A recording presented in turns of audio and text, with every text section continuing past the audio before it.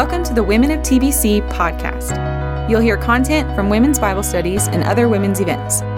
For more information, visit templebiblechurch.org. If you don't know me, my name is Amy Jimenez, and I lead women's ministry here at Temple Bible Church. And if I don't know you, I want to know you. So I hope to get to talk to each of you at some point over this semester. But I'm just so glad that you're here. This is so exciting to see this room full. I want to give you just a little heads up. I know that you all know that we're in crazy COVID times, and we have a few measures in place that I want to go over. But the reason that we spread out today is because you can imagine, with all of us just getting to know each other for the first time, talking loudly in this room, just how anxious that made me with the spread of COVID right now. So I've decided for these 2 weeks, this week and next week at least, we're going to divide out to the rooms around campus, and we'll reassess. We may keep it that way. We'll just play it by ear week by week. Usually we are all in here discussing. As you can see, that gets really loud sometimes. But what's great about it is that we all can be on the same time schedule. So I'm going to ask you to do your best to actually, leaders, to give your group a break at 10:30 so we can all get to the bathroom and get a drink and get in here so that we can start right at 10:45.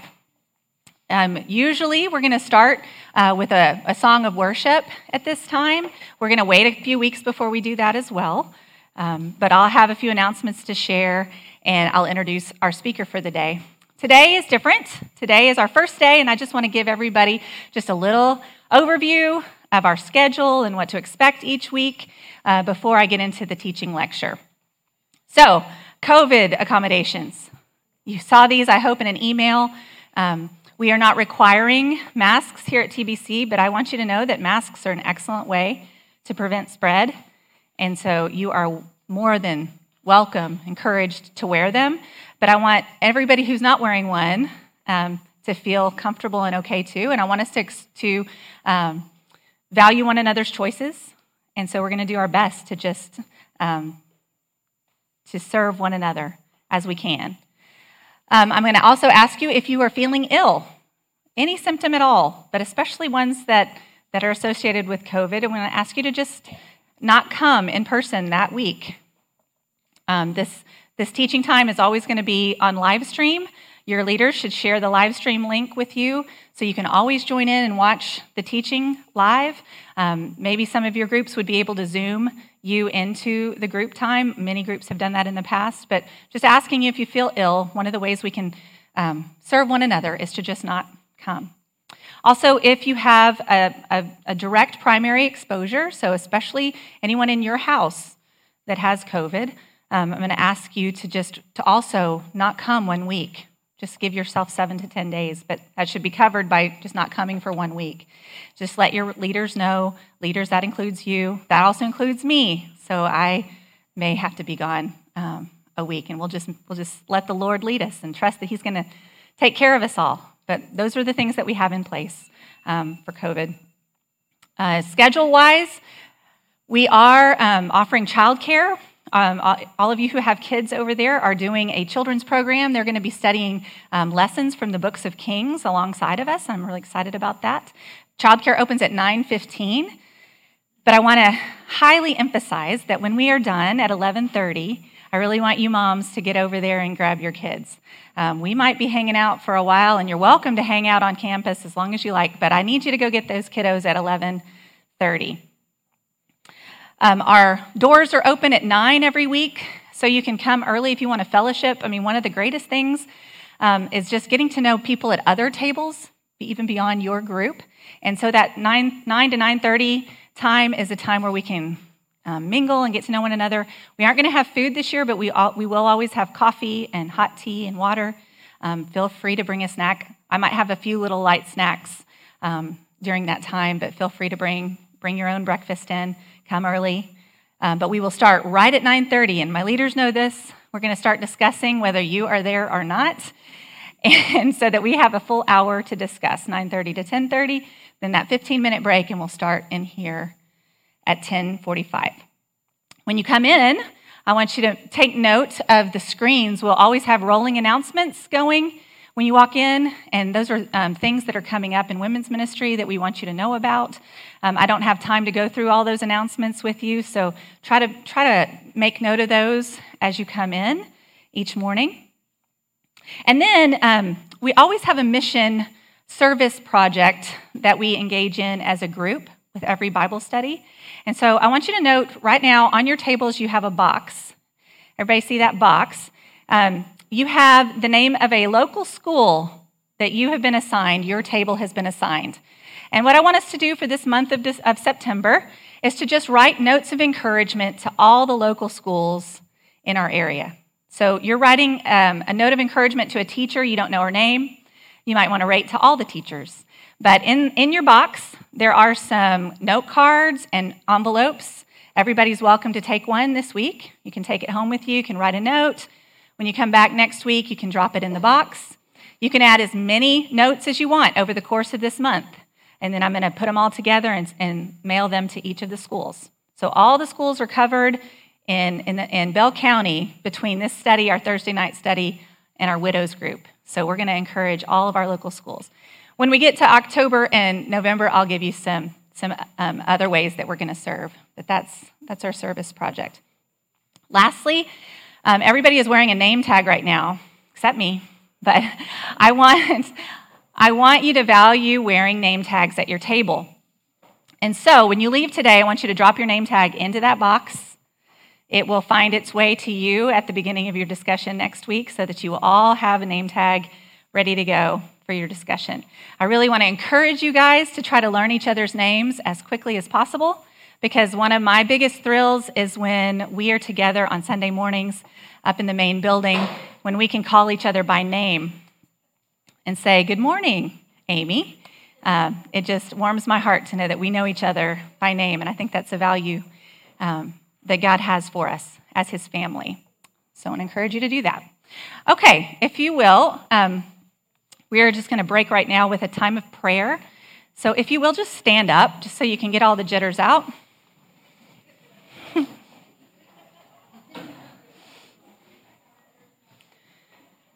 And let's bow and let's pray together this morning. Oh God, we just rest in you. We praise your name. We glorify your name together. It is so good to be together. We know, God, we've gathered in your name, and so you are here in our midst, and so we want to exalt you, to worship you together, to remind ourselves and declare to you that you are a good, good Father, that you're sovereign over all things, that you're holy and righteous and just and merciful and kind and loving, and that you are good. So we're excited, God, that you have brought us together, that you have placed us in groups, that you have spoken to us as we've gotten to know one another this morning. And we trust that you have something to say to us during this time as well. And so we just give you these next 30 minutes, God, and ask you to teach us. I ask you to just move me aside and that you would speak and help us to see something new in your word. We just love you and praise you together in Jesus' name. Amen. Well, how many of you just love a sad or tragic story? I'm guessing not very many. We live in a sad and tragic world. And so I'm guessing when you go to pick up a book or you turn on the television, you want to see a happy story, something that makes you feel really good. And I want to try to convince you this morning that sometimes even sad and tragic stories can give us hope. So I'll never forget the first time I saw this play on Broadway. Maybe some of you have seen the movie version with Meryl Streep and Amy Adams. But when I lived in New Jersey, I got together a group of friends and we went into New York City to see this play. And it was a sad, tragic story, full of doubt, if you can imagine. But the play was actually about faith. And I'll never forget the last line of the play. It was so shocking that everyone in the audience just had a collective gasp. And it felt like we just sat there for maybe 5 minutes with nobody moving. We were so mesmerized by what we had just seen. And my girlfriends, we were so excited to just get to a coffee shop ASAP and talk about all the implications of the story. And I left that conversation so encouraged in my faith. And so we're about to embark on a very difficult journey this semester. We're not going to be reading a happy story that makes us feel good. We're going to be reading about one of the darkest times in Israel's history. And I know you're thinking, seriously, Amy? Now? Why can't we just study something happy? And I want to say for the same reasons that doubt was such a memorable play. We are in dark and challenging times, and God is going to challenge us to wrestle with really hard things as we cling to Jesus. And we're going to talk about these hard things together as a group, and I trust that the conversations we have around our tables are going to be more encouraging, more faith-building than those conversations I had about doubt.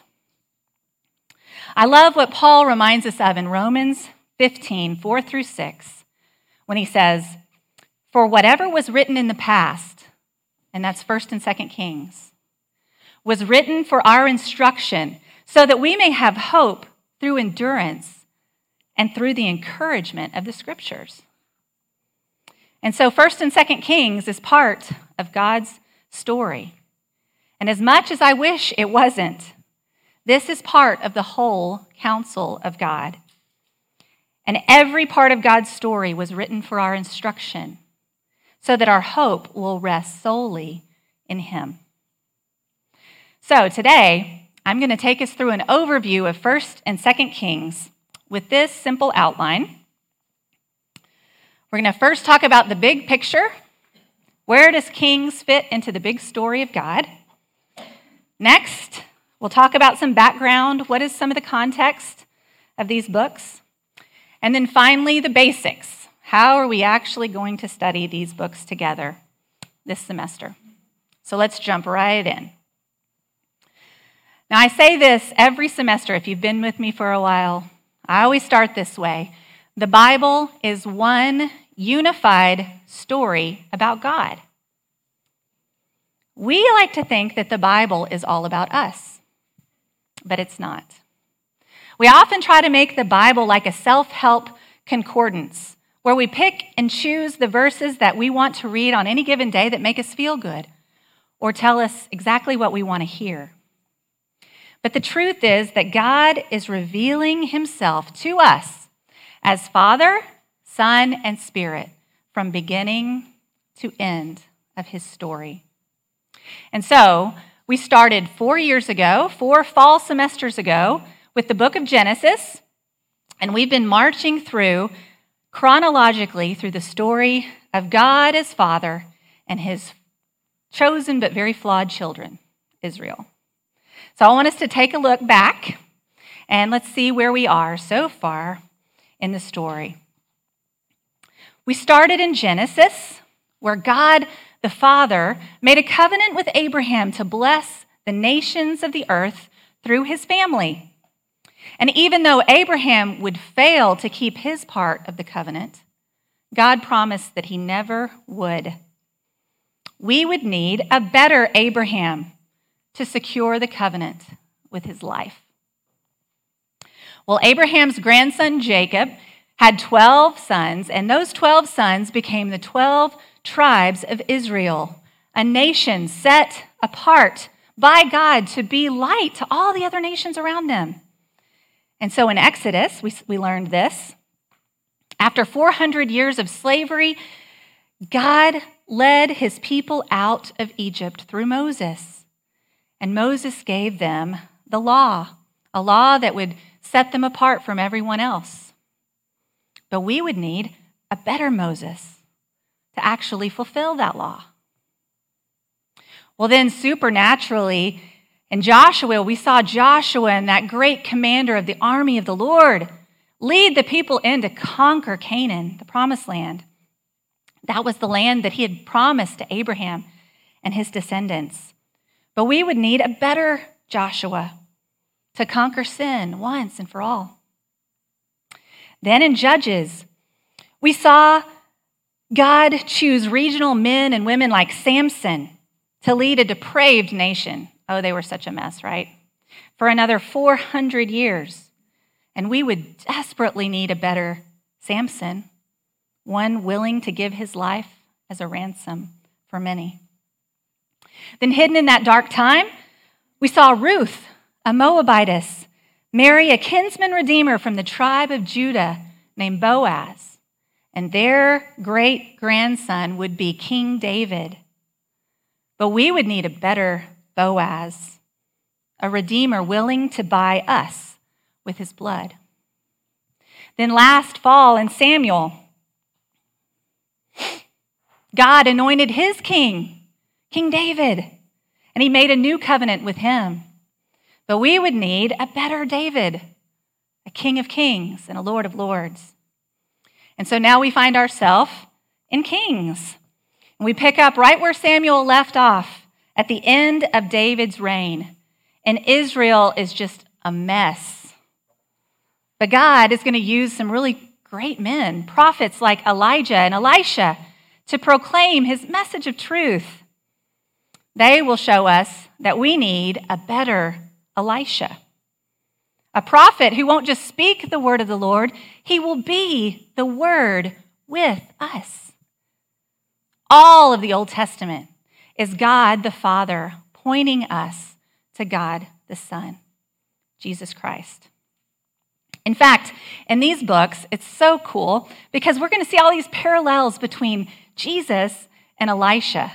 And I'm so excited for you to see this. In these books, Elisha is the one that is the type of Christ. He's a shadow of our Savior who is to come. And so you're going to see these similarities. They're amazing. And you don't need to write them down. They're all in your resource guide on page 3. I just want to run through this list really quick because it's just so exciting to me. First of all, Elisha and Jesus have similar beginnings. Their name means the exact same thing. God will save. And they both start their ministry at the Jordan River. Remember, last semester in Mark, we saw Jesus baptized there and the Spirit come upon him. Well, both of them are going to do some amazing miracles. Elisha's going to do many miracles that will remind you of miracles that Jesus did. They both raise an adult woman's son from the dead. They both feed large numbers of people with a small quantity of food. They both turn small amounts of liquid into an abundance. They both heal lepers. They both make things that should sink float. They both give sight to the blind. Isn't that cool? And then even their deaths have similarities. They're both betrayed for the love of money. And then both of their deaths will bring new life. One of the coolest stories in this book is when Elisha dies and his bones are buried, and somebody who dies gets thrown into his grave, and he comes back to life when he encounters Elisha's bones. It's pretty cool. So I'm excited for you to see these really cool similarities. But finally, I want you to see how God reveals himself to us as Spirit in the book of Kings. This is our big unifying theme this year, from Kings this fall to Acts in the spring. The Spirit of God. And so throughout the Bible, you will notice that God's Spirit is often associated with water and with fire, two really powerful, all-consuming forces of nature. And we're going to see two really cool stories in Kings. We're going to see a lot more, but these two are really cool. The first one in 1 Kings chapter 18, when Elijah challenges the prophets of Baal, and God sends fire to just come from heaven and consume the sacrifice. Super cool story. And then over in 2 Kings chapter 6, Elisha is in a battle and he's really stressed and his servant is with him and really anxious. And Elisha says, "Oh God, would you open his eyes so he could see who's fighting for us?" And they look up to the heavens and they see chariots of fire surrounding them. So even though this is dark time for Israel, God's Spirit is still very, very present. It's going to show up in all kinds of cool ways as we study. And then if you stay with us to the spring, and this is a little plug to hopefully get you to do that, we're going to be in the book of Acts. And so you remember last semester in Mark, when John the Baptist told us that Jesus was going to one day baptize his followers and us with the Holy Spirit and with fire. And so when we start Acts, right there in the first chapter, the Holy Spirit's going to come upon the apostles in the most amazing way, like tongues of fire coming down from the sky. And he's going to just light them up. And the church is going to spread like crazy. So it's so cool to see these themes from God's big story, from Old Testament to New Testament. So I hope you'll join us for that. All right, now we're going to move to our next section, a little bit about the background of kings. Now, this is usually not the most interesting thing, so I want to hopefully keep your attention here. But the book of 1st and 2nd Kings were originally one book called Kings. And there are an historical account of Israel's kings from the end of David's reign to Judah's exile in Babylon. And so they cover about 400 years.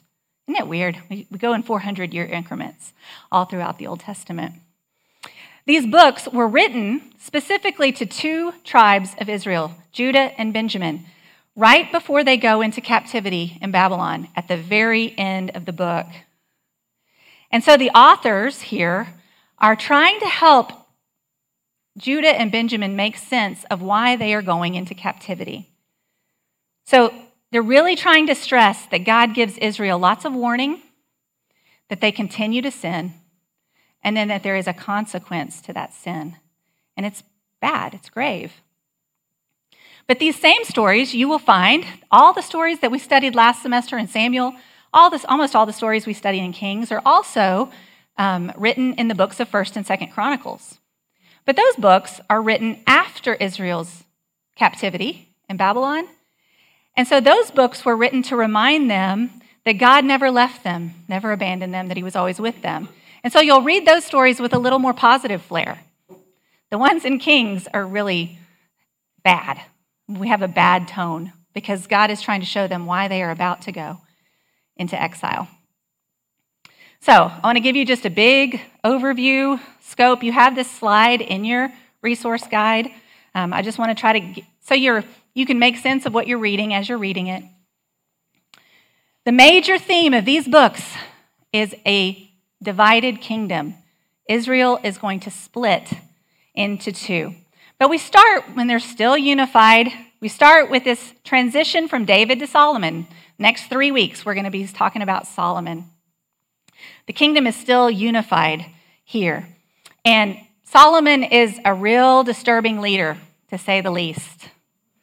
But he will do something really, really good. He will finish the temple that David started to build in Jerusalem.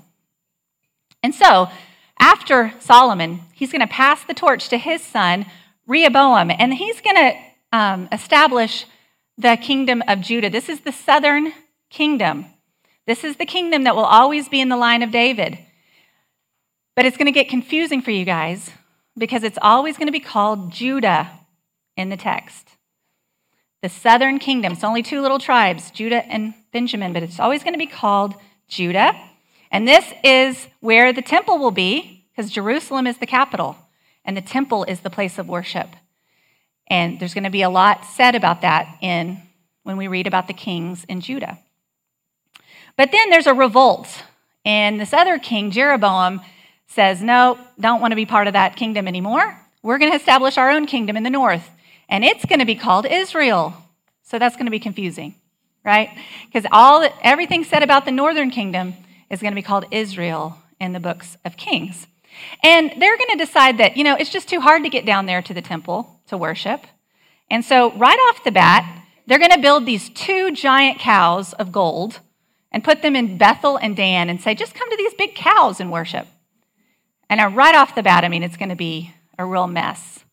But the northern kingdom is going to have all kinds of different high places, and the southern kingdom will just kind of fall in with them too and create all kinds of other different places to worship other than the temple that they were intended to worship at. So this is going to be a big part of the story. Both of these kingdoms are going to have 20 kings. Isn't that nice? A nice round number. But all of the kings of Judah are going to be from David's line.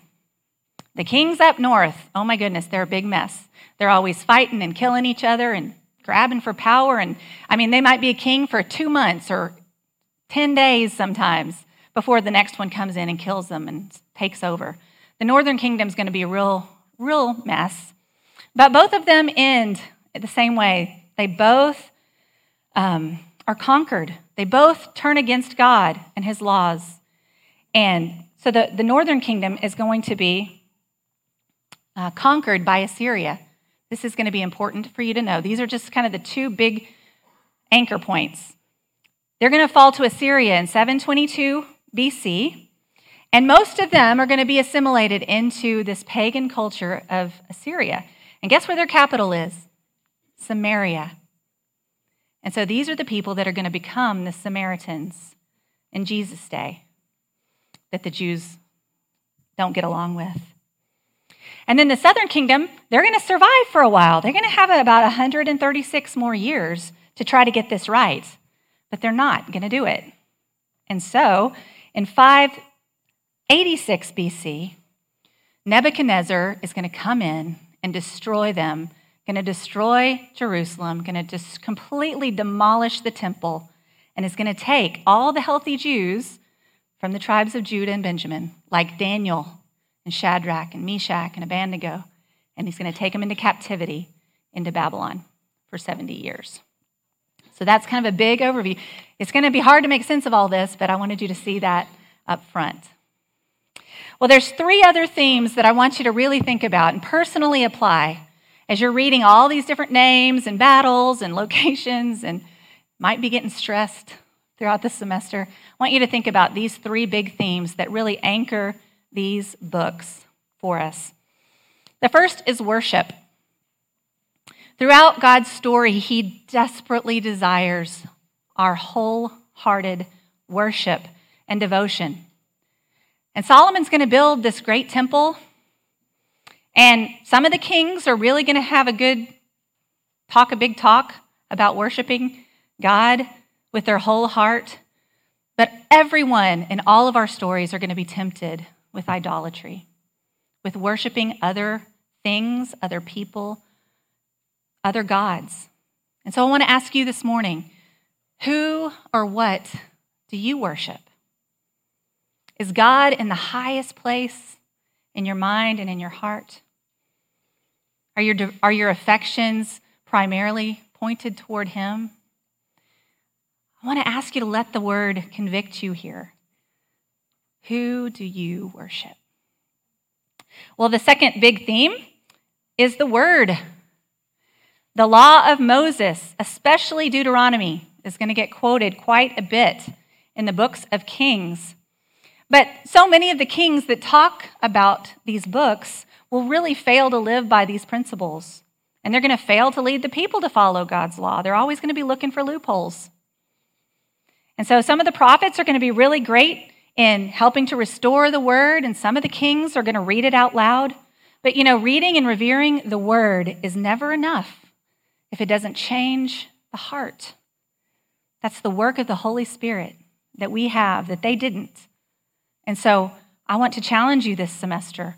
Will you let God's word and God's Spirit work in you to change your heart, to convict you, to lay bare your thoughts and your motives before the Lord? Will you let him allow these words to change you? And then finally, our last theme is weakness. We're going to see this every single week. Every human leader and every human being, in fact, all of us sitting in this room, have sinful limitations. And Jeremiah prophesied during the time of Kings. In Jeremiah 17, verse 9, he said, "The heart is deceitful above all things and beyond cure. Who can understand it?" And every single one of Israel's kings is going to fail. You're going to be tempted to look for the good ones and the bad ones. And when you find a good one, you're going to just be so excited, you're going to try to hold on to it. But I want you to know, none of them are good. They're all bad. Even the ones that say that they're good never did what God told them in removing all of the high places and the idols in the land. They just couldn't do it. And so even the ones that look good need Jesus, just like you and I do. All of the kings help us to see that none of those kings would do. We needed God's king, Jesus, a servant king. And so I'm going to ask you to look into your own heart this semester and identify your weaknesses and your sin as you study these books. And I want to ask you, are you clinging to Jesus and Jesus alone for your salvation, for your righteousness?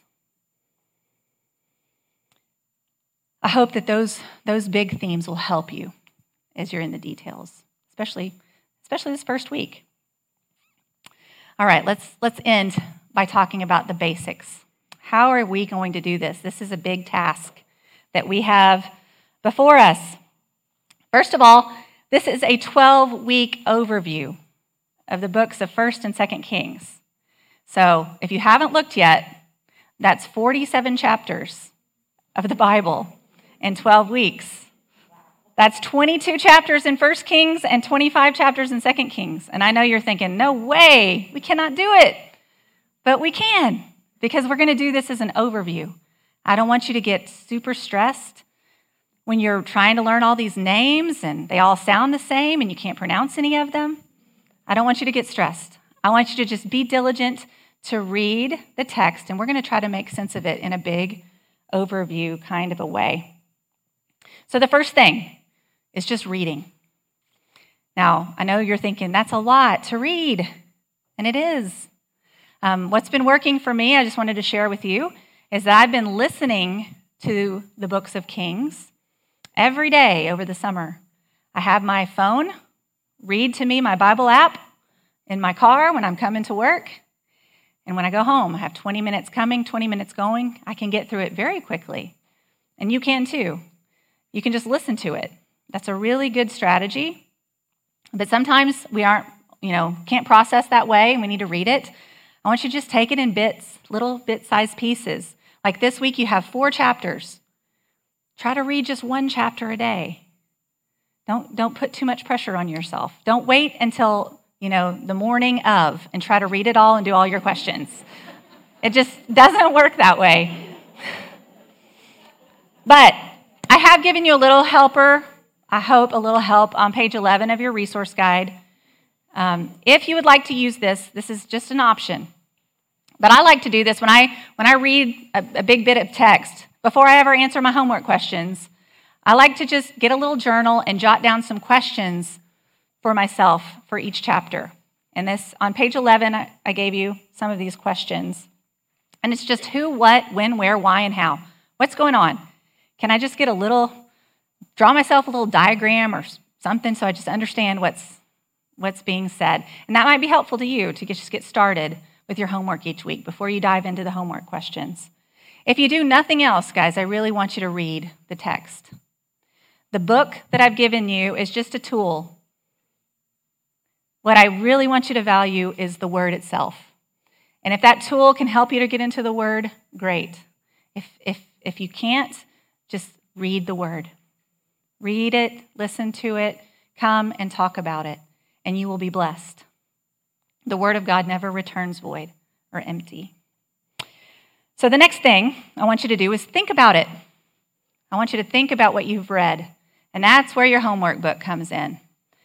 You have questions each week to help you think about these books, these stories.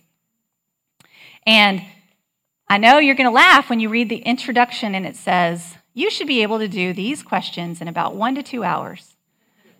Right? I'm sure some of you have already experienced that. You're like, no way. That's what the authors say. You know that that's not right. You know it's going to take a little bit longer. There's usually about 20 questions in your homework, and they're not divided by days. And so if you want to do that, you can just write that on your notebook or on your homework book. I want to do these 2 questions on Monday, these 5 questions on Tuesday, whatever would help you to break it up. But I think that's a helpful way to get through the questions. You will notice at the end of the chapter, you have a little section called For the Group. And so I have told my leaders they don't have to use those questions, but some of them may be using those questions for your discussion time. It tells you like 5 or 6 questions that would make for a good discussion. You may want to make sure you've done those. That might be helpful. Now, they may not ask those, but you may want to make sure that you have done those particular questions. And then I want to give you a heads up. This is a 12-week study, and you notice there's only 8 lessons in the book. When we get to lesson 5 and lesson 6, we're going to take our time. We're going to break those lessons into 2 weeks each. So we'll take 2 weeks for lesson 5, and we'll take 2 weeks for lesson 6. And that's because those 2 lessons are about Elijah and Elisha. Those are the heart of these books. And so I want us to just slow down. And so in your resource guide, you'll see on pages 12 to 22, I gave you extra questions, like you really want them. But I think they're helpful because I gave you some really kind of simple questions. They're more like observation questions, just who and what and when and where are these things happening? Because these are very narrative sections. They're telling some really cool stories, probably stories that you remember from Sunday school if you grew up going to Sunday school. And so those extra questions might help you because the questions in the book are going to be more application-based and kind of bigger picture kinds of questions. And so I hope that will be helpful for you. We will tell you that so many times before we get to lesson 5. I just wanted to let you know about that. Well, finally, I want you to expect change as we study these books together. The discussion group is so important to help you apply what you have read. I say this also every year. A very first importance of this study is your time in the Word each week. I expect God to teach you something individually. And we all might get something different. That's okay. God's Word is alive and active, and it's able to meet you right where you are. And I value that more than anything else. That's number 1. But number 2, I want us to get together and discuss what God has taught us that week in our group. That's why we discuss before I give you a lecture. I don't want you to discuss what God has taught me or any of the other leaders who are going to stand up here and teach. I want you to discuss what God has taught you. And as you discuss that with one another, you're going to find some amazing things. I hope that at every table, you have some people at a different age and stage of life than you. Maybe a completely different perspective.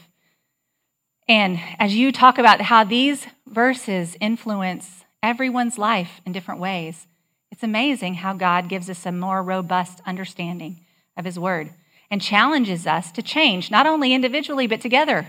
Like He might challenge your group to do something or to change a basic way that you've been thinking about something for a long time. It's amazing what He can do. The Spirit is at work among us, and it's exciting. So I want you to value your time in your group. And then the last thing is when myself or somebody else gets up and gives you a teaching lecture. I want that to be excellent, and we're going to do our best to make it excellent, but we're going to speak for about 30 minutes, sometimes over 5 or 6 chapters of the text. There's no way we're going to cover it all. We're not trying to cover it all. We're going to be sharing with you what God has taught us that particular week, but I want that to be of last importance. So I don't want to encourage you not to come. I want you to come. But if you have to miss something, miss the lecture, don't miss your discussion group. Come and be a part of your discussion group. All the lectures will be live streamed as they're happening, but as soon as we're done, it goes to a video. And on that live stream account, you can watch it anytime. So you'll always have access to the teaching videos. All right, in conclusion, we started by talking about the play Doubt this morning. And kings may cause you to question some things about God, to wrestle with your own doubt. But just like I did with my friends when we saw this play, I expect that discussing these books are going to encourage you immensely in your faith. We started with that verse in Romans chapter 15, where Paul was reminding us that the things that were written in the past were written to encourage us. But he goes on in that same chapter, in verses 8 and 9, to tell us what all that was written in the Old Testament is pointing us to. He says, "For I tell you that Christ became a servant to the circumcised." And that's the Jews that we're going to study this semester in 1st and 2nd Kings. Christ became a servant to them to show God's truthfulness in order to confirm the promises given to the patriarchs, and in order that the Gentiles, that's you and me, everybody sitting in this room, in order that we might glorify God for his mercy. So everything that we read about Israel informs us about who Jesus is, a king from the line of Judah, from the household of David, confirming the promises to all the patriarchs so that we, the Gentiles, could receive this amazing good news of the gospel and be grafted into the kingdom of God. There are many times this semester where you might get discouraged and you might say, why do I need to know about all of these awful kings? And I hope that the answer will be so that you might glorify God for his mercy to us in Jesus Christ. So as a benediction, would you stand with me?